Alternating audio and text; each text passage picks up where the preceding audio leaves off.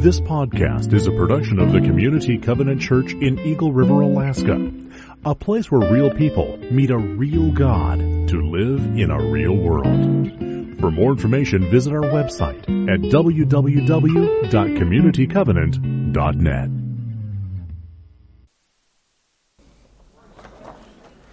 Can we pray real quick again? Holy Father, you know us, you know your people, and you know what we need to hear. And so, God, I just pray that you speak into all of our hearts,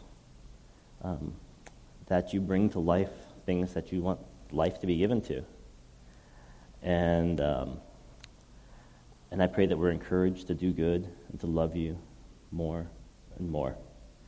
In your name, amen. All right, so now I'm starting. I feel like, how do I start again? Well, last Friday, actually it wasn't last Friday because that was 2 days ago, but the Friday before that, I went to the Fine Arts Academy's production of Voodoo Macbeth. Did anybody see that? I know some people did, but all right. Now, I love Shakespeare. I used to be an English teacher, a language arts teacher, and Shakespeare was always my funnest class to teach, besides comic books, because there's just so much in there. And if you don't remember Macbeth, let me just give you a brief synopsis. Okay, Macbeth is the protagonist of the story, and he is one of the best and brightest lords of Scotland. And after a successful battle, he meets 3 witches. And the witches say, "You're going to be king someday." And he's like, "What? Me? No, I can't be king." And then he starts thinking about it. Me? I can be king? And he tells his wife, and his wife says, "Of course you can be king, right? Yeah, you should be king." And, that ambition kind of wells up in him, and he ends up murdering the king and plunging the country into civil war, claiming the crown, and then jealousy, corruption, right, happens. So he starts murdering people that he thinks might try to take his power. His wife is racked with guilt and ultimately suicides. And ultimately he's killed and beheaded. So that's the spoiler, but you've had 400 years to know the story, so sorry. Now, what intrigues me about this, right, is there's an arc, right? There's this promise, right? Best and brightest guy. And then there's ambition, like me? Really? Yeah, I think I could do that. And then corruption, right? So, they start feeling confident in their gifts, a person, maybe an organization. You feel confident in your gifts. Yeah, I could do this. And then they start doing it more, and they're like, yeah, this is good. And then they start having plans, and they start thinking about it and dreaming about it. And then they start feeling entitled, right? They take little shortcuts. They justify little things. And corruption. There's a reason why this story's been around for 400 years, because it's a common story. Now, what does this have to do with this? We're in the middle of a series on the 10 markers that Community Covenant has claimed as part of our core identity, our core values. And today we're going to be looking at 2 core values. And I want to kind of contrast them to this Macbethian progression, right? Promise, ambition, corruption, right? And the 2 values that we're going to look at are: we transform communities through compassion, mercy, and justice, and we encourage global engagement and perspectives. So this is a little bit different sort of a sermon. Normally I like to kind of park on a passage of text and kind of go off from there, but we're kind of looking at some values, and so we'll be dragging in text from other places. But the primary text that we're going to be using that these values were based on is Micah 6:8. How many of you guys remember Micah 6:8 or know the Micah 6:8 song? Had to sing it. We sang it in youth group a lot when I was a kid. It's a great verse, and it's the verse, because we normally use the NIV because it's the common translation, but it's not the way that the song goes, and so it really trips me up. So I'm sorry if I say it wrong.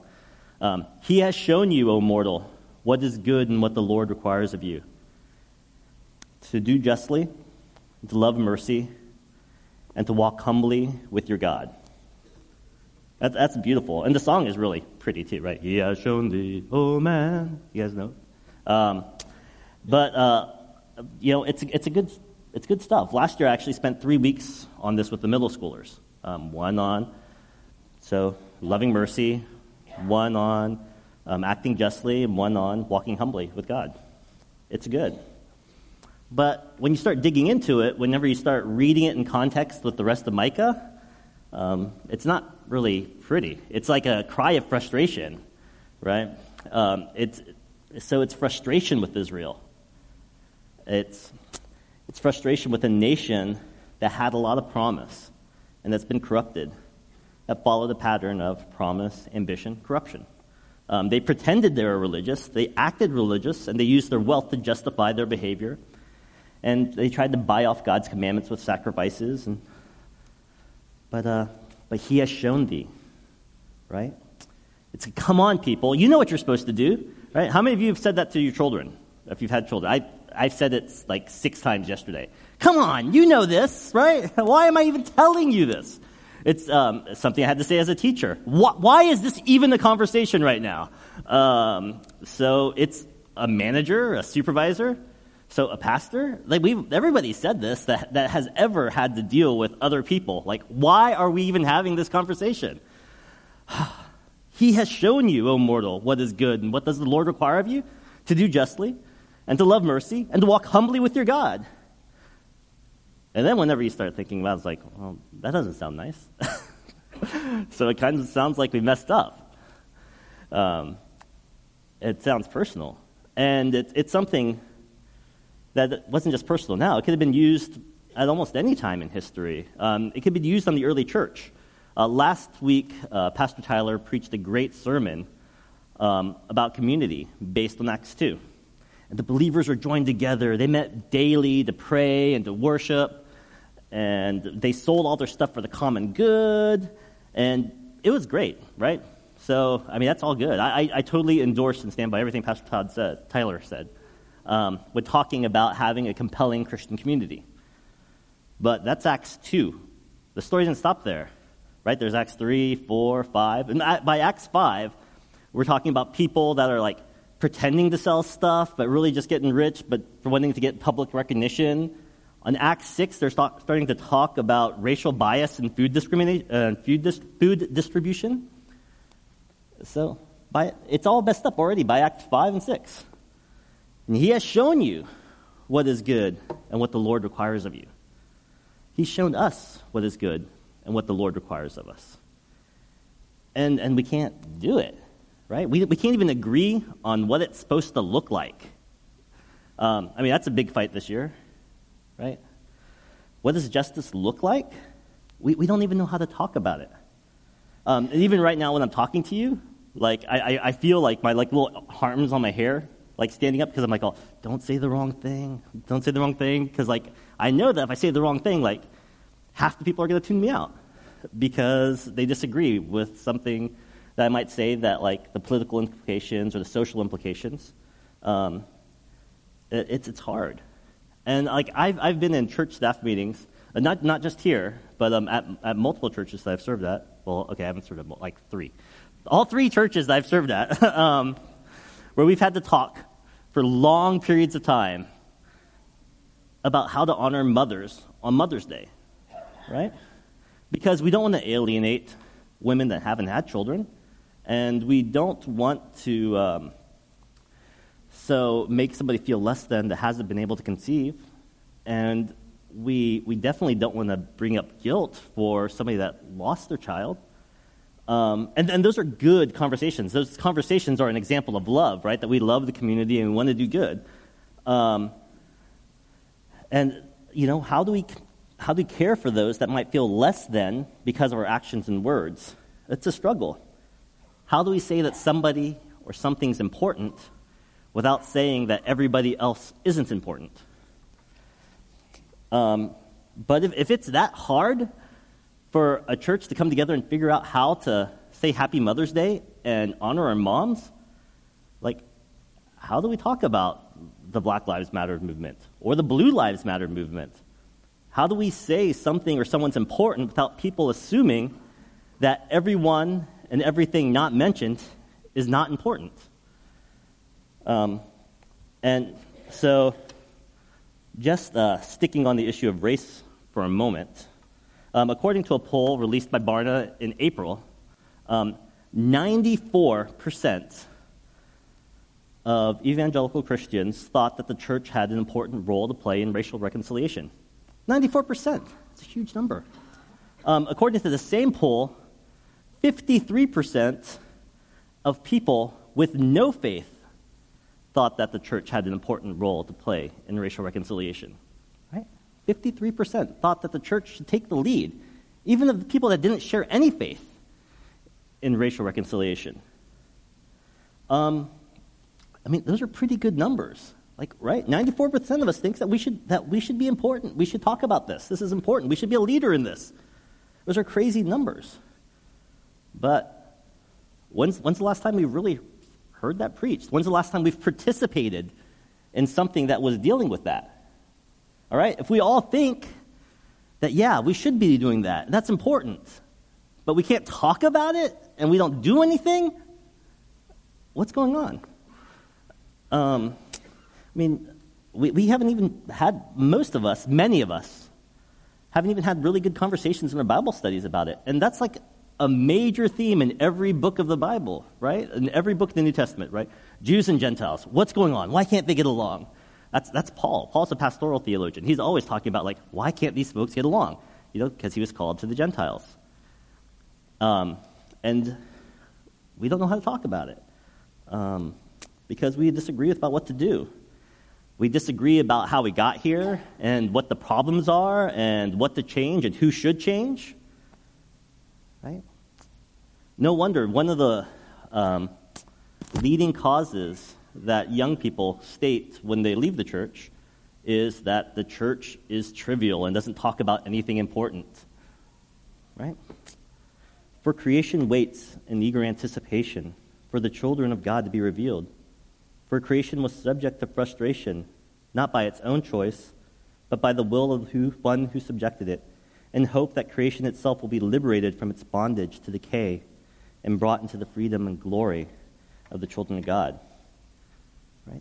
All creation is waiting for the children of God to be the children of God, right? And why? Why are they waiting for that? Because he has shown you, oh man, what is good and what the Lord has required of you, to do justly and to love mercy and to walk humbly with our God. And if we can't talk about it, how do we know what justice looks like? How do we know what mercy looks like? Personally, what does mercy look like? Socially, what does mercy look like? And how do we advocate for humility in an age of self-promotion when the loudest voices are the ones that we listen to? We don't even know how to have the conversation. It's no wonder in Romans 3, Paul quotes, stringing together a whole bunch of scripture out of context, like he does sometimes, but it's okay because he's Paul and spirit by God and stuff. As is written, there is no one righteous, not even one. There is no one who understands. There is no one who seeks God. All have turned away. They have altogether become worthless. There is no one who does good, not even one. Their throats are open graves. Their tongues practice deceit. The poison of vipers is on their lips. Their mouths are full of cursing and bitterness. Their feet are swift to shed blood. Ruin and misery mark their ways, and the way of peace they do not know. There is no fear of God before their eyes. And in that section of verse, he's talking about Jews and Gentiles, believers that aren't getting along and don't know how to talk about it and don't know how to acknowledge their own sin and brokenness. And that verse of Micah, right? One more time. He has shown you, O mortal, what is good. And what does the Lord require of us? To act justly, to love mercy, and to walk humbly with God. As a church, as a people, and as a person, right? I hope that the body of Christ, the church, I believe it's the hope of the world.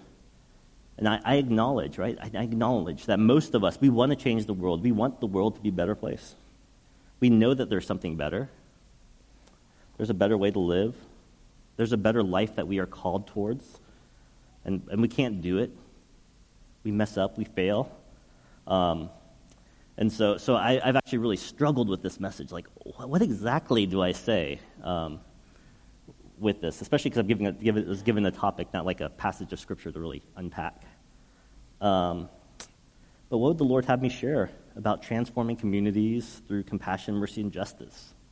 And really kind of praying about it. I became really frustrated, and I was like, I have too much to say. I don't have enough to say. I don't know what's going on. And I get frustrated, right? At the early church's failures, and at the modern church's failures, Community Covenant's failures, my failures. Because he has shown thee, oh man, what is good and what the Lord requires of us.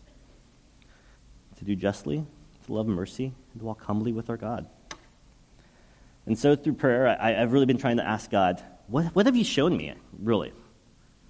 Right? The Scriptures make it sound so obvious, but my heart's deceitful, right? Because of that whole promise, ambition, corruption thing. Like, so you've shown me, but I don't understand. So how do I avoid falling into like just wanting to say what I want to say and misleading everybody? So I kept praying. I know what you require. I know what you want, right? Because it says it directly. I can't get around that. It says that. But what does it look like? What have you shown me? That's been my prayer. And so as I was praying, I just really felt God's reply to me was, I show you Jesus. The Jesus who's proclaimed in Luke 4, the Spirit of the Lord is on me, because he has anointed me to proclaim good news to the poor. He has sent me to proclaim freedom for the prisoners and recovery of sight for the blind, and to set the oppressed free, to proclaim the year of the Lord's favor. And so when we ask, what does God's justice look like? We look to Jesus. And when we ask, what does God's mercy look like? We look to Jesus. When we ask, what does God's humility look like? We look to Jesus, who, though he was in the form of God, did not regard equality with God as something to be exploited, but he emptied himself, taking the form of a servant, being born in human likeness and found in human form. He humbled himself and became obedient to the point of death, even death on the cross. Therefore God exalted him and gave him the name that is above every name, so that at the name of Jesus every knee should bend in heaven and on earth and under the earth, and every tongue should confess that Jesus Christ is our Lord, to the glory of the Father. And if you're taking notes, that's Philippians 2, the Christ hymn. It's beautiful. If you want to see our communities transformed, we need Jesus. We need him to transform us, right? Every day, every hour, every moment, we need to be born again, and then again, and then again, because we're gonna mess it up. We're gonna fail, and we need to learn to accept that we're going to fail at this at times. But we get up and then we try again, because even if we fall, right, and even if we're broken as we fall, we believe in the God of healing and redemption. God's not done with anyone. I mean, what's the worst that can happen? Right? Death, right? We serve a God of resurrection. Like, that's like kind of one of the core tenets. That's what makes Christians Christians, right? That Jesus rose from the dead. Embarrassment? We serve a God that chose to humiliate himself by being beaten and hung naked between two thieves. We need to learn how to get over the feeling of the fear of feeling uncomfortable, right? Because feeling uncomfortable really, really stinks. And we're so afraid of it, we do almost anything we can to avoid it. But we need to do it. Because if we want to change the world through compassion, mercy, and justice, we need to spend some time with Jesus. We need the Holy Spirit to fill our lives. Because he's already transformed the world through his crucifixion and his resurrection. And we're the witness to that. We're called to be the witness to that, right? We're the witnesses of a God who changed the world from Judea to Samaria and to the ends of the earth, starting right here with what he's doing with us. And as we witness what God's done, we need to do the things that God does, right? So what does God do? He heals things. He makes things better. He helps people see. He helps them to walk. He feeds them. He lets them know that they're forgiven and not defined by failures or sin. He embraces his cultural enemies. He stands for people that are being shamed by the religious and the political elite. He shows up at parties and makes wine because there's a reason to celebrate. Amen, right? There's a reason to celebrate. And I'm trying hard because this is the tendencies where it's really easy to get off the rails because I really want to, and some of you really want me to get prescriptive. Do this formula, right? That you want the list of rules to follow. But I can't give that. And that's hard for some of you. Because I'm like, okay, this is all abstract and good, but what do I do? You want a concrete, practical takeaway. But honestly, scripturally, there's not a lot with how to do it. It just says do it. Do it. And we have principles that we can talk about that are importance, right? Fairness, looking after the vulnerable in society, the Ten Commandments, so all the racial stuff I was talking about, like it's all throughout the New Testament. But often when we look at those principles in action, we're mostly just told to just do it. Just do it. Just get in there. To do justly, to love mercy, and to walk humbly with our God. And we may disagree with how to transform our communities through compassion, mercy, and justice. But then we need to learn to disagree while transforming our community through compassion, mercy, and justice, right? We need to disagree humbly, looking towards God, looking towards Jesus, the author and perfecter of our faith, for course corrections, and have humility to change when we have to change, right? Or having the humility to stand up to our convictions humbly, right? And saying, no, I really, really feel that this is what God's called us to do. And stick with it. We need to have discernment to know when to do which. So, what are your gifts? What are your talents? What are your passions? Where have you seen God at work in your life? When you pray for the community, what do you pray for? Who do you pray for? If it's in line with who Jesus is and what Jesus does, then invest there. So I wasn't going to talk about this, but it just popped up whenever we were talking about the prayer shawl ministry, which I think is great. So that's a good practical need for people. So I used to volunteer at the Transformational Living Center out in Palmer. The first year, I was one of the mentors there. And they used to give out quilts to the inmates. And I remember talking to one of the guys. And he would say, at night, whenever he felt, that shame and like you can't sleep and you start thinking and you feel shame, you feel guilt and judgment and what am I ever going to do? He said, I would just cuddle up with that quilt and feel all the prayers of the community just covering me, right? Man, that's a practical thing you can do.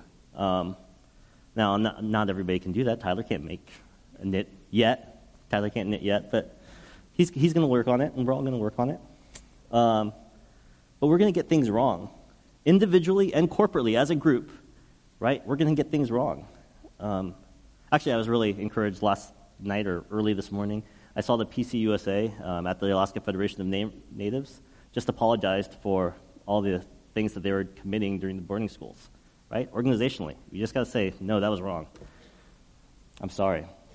We can do better. We're called to do better. We have to repent and we have to keep going. The story of the early Christian church didn't stop in a utopia in Acts 2, but it didn't stop in the dysfunctions of Acts 5 and 6 either, right? It kept going. They repented, tried to find a solution, and kept going. There's an Acts 7, an Acts 8, Acts 9, and the Acts kept on going, and it's still going today in us. So there is one concrete thing that I do want to say today. This is just one thing, like I'm actually saying, like this is something we need to do. And honestly, whenever Pastor Todd asked me if I'd preach this message, it's the first thing that popped in my head. And then so there are a couple of other places where I kind of felt like God was saying, yeah, you need to say this. So I'm gonna set a timer on my phone, a 1-minute timer. And I want you to take this minute to think of who is the last person outside of your family that you did something social with, right? Went out to dinner or out to lunch, saw a movie, whatever. And then, if you finish that and you still have time, think about the person before that. Then, think about the person before that. Try to go back as far as you can, but try to get at least 3, okay? So it's 1 minute. So that's going to feel like forever, especially at me standing here. But 1 minute. Here we go.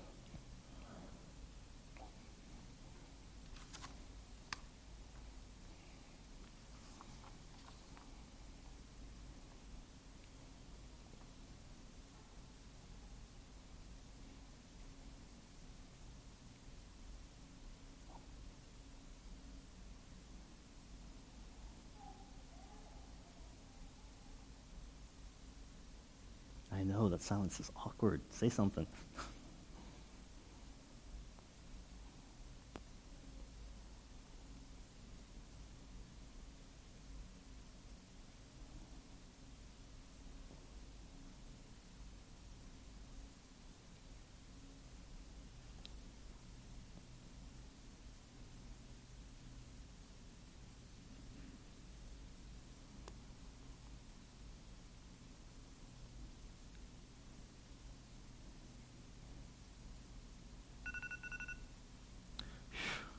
That was uncomfortable, huh? It's just enough time to just start falling asleep. Then the alarm goes off. All right. So now review that list in your head or on your paper if you're able to write it down, and see who is it? Who's on your list? How are they like you? How are they different? Are they of the same faith, the same denomination, same political affiliation, same ethnicity, same gender? Same sexual orientation, same economic class, the same nationality, the same stage of life. This is one thing that I really specifically felt like I was called to say. If we want to transform the world, if we really want to change our community, then we need to change who's sitting at our dinner table. And I'm not saying that there's not a place for like-minded community. We need more of that because most of us are starved for that too. And I'm not saying that we don't need to just spend time. Don't need to spend time with our families because we do. Because honestly, I'm the middle school director, and I know some families like Sunday night's the only time that they can spend together as a family, and that's more important than youth group here, which kills me to say, but because I think youth groups are really important. I think it's good for your kids to come, but if you guys can't spend time together as a family, then do it that night. Make that a priority. So I'm not saying to include other people at the expense of the other people in your life. But if we want to transform the world to change the community, then we need to change who's at the dinner table. That's what Jesus did. And that's why the religious leaders were scandalized by him. One of the best memories I have of Thanksgiving just happened a few years ago, in 2013. We were living in Pullman, Washington, and my mom lives there, and we were having dinner with my mom. My mom's Korean, in case you didn't know, and she owns a Korean barbecue and sushi place. Yum. So she invited all of her kitchen staff to dinner, which happened to be mostly Guatemalans at the Korean restaurant, and she invited her moksanim, which is her pastor, Korean pastor. We invited a Sri Lankan family that we happened to get to know that were friends of my son's through his preschool. And because there's so many of us, we ended up having dinner at the restaurant. And because we were a group of people having dinner at the restaurant, people kept stopping by because they thought we were open because it was a college town and the kids that didn't go home, they were looking for someplace to eat. And so we had several white college students come by. A bunch of Chinese students came by because they're like, I don't even know. And they ended up staying like all day. By the end, dinner itself, there was over 35 people of all different ethnicities. And it was awkward. Language was a huge barrier. My mom and I, because I really like to cook, and I've worked in a lot of restaurants, and my mom, she's a cook and she has a restaurant, and so we argued how to cook best dishes. And there were weird silences that were uncomfortable. I mean, like 35 people, like all, and there were kind of like strangely offensive things that were said that weren't meant to be said, which led to more weird silences. And there were some things that had to be called out and some things that had to be let go and forgiven. And it was strange. But eventually, by like the third hour, those conversations kind of shifted, right? They became about things that are important to us, about what we're grateful for and how we ended up in Pullman in November, and what we missed about our own home or families. And what are we looking forward to this coming year? It was incredible. And I know it changed some of those people's lives because they had no experience with any of these things. And it changed me. Like what we could be doing. Now that's not, this one thing isn't the only thing I think that we should do. But this is something that I really think this is where we need to start. Because if we're called to transform our community here in Judea and Samaria and to the ends of the earth with compassion, mercy, and justice, if we want to transform the world, if we want to change the community, we have to change who's at our dinner tables. Because he has shown us, O mortal, what is good and what the Lord has required of us. To do justice, to love mercy, and to walk humbly with our God. All right. Let me pray for us. Holy Father God, I just ask that your Spirit come upon us, that our hearts cling to your words that resonate, and that we're able to throw out that which we don't agree with or that may be a stumbling block, Lord. But I pray that you continue to challenge us, that you encourage us to change this world, this community, and ourselves, Lord, into your likeness. All God's people said, amen.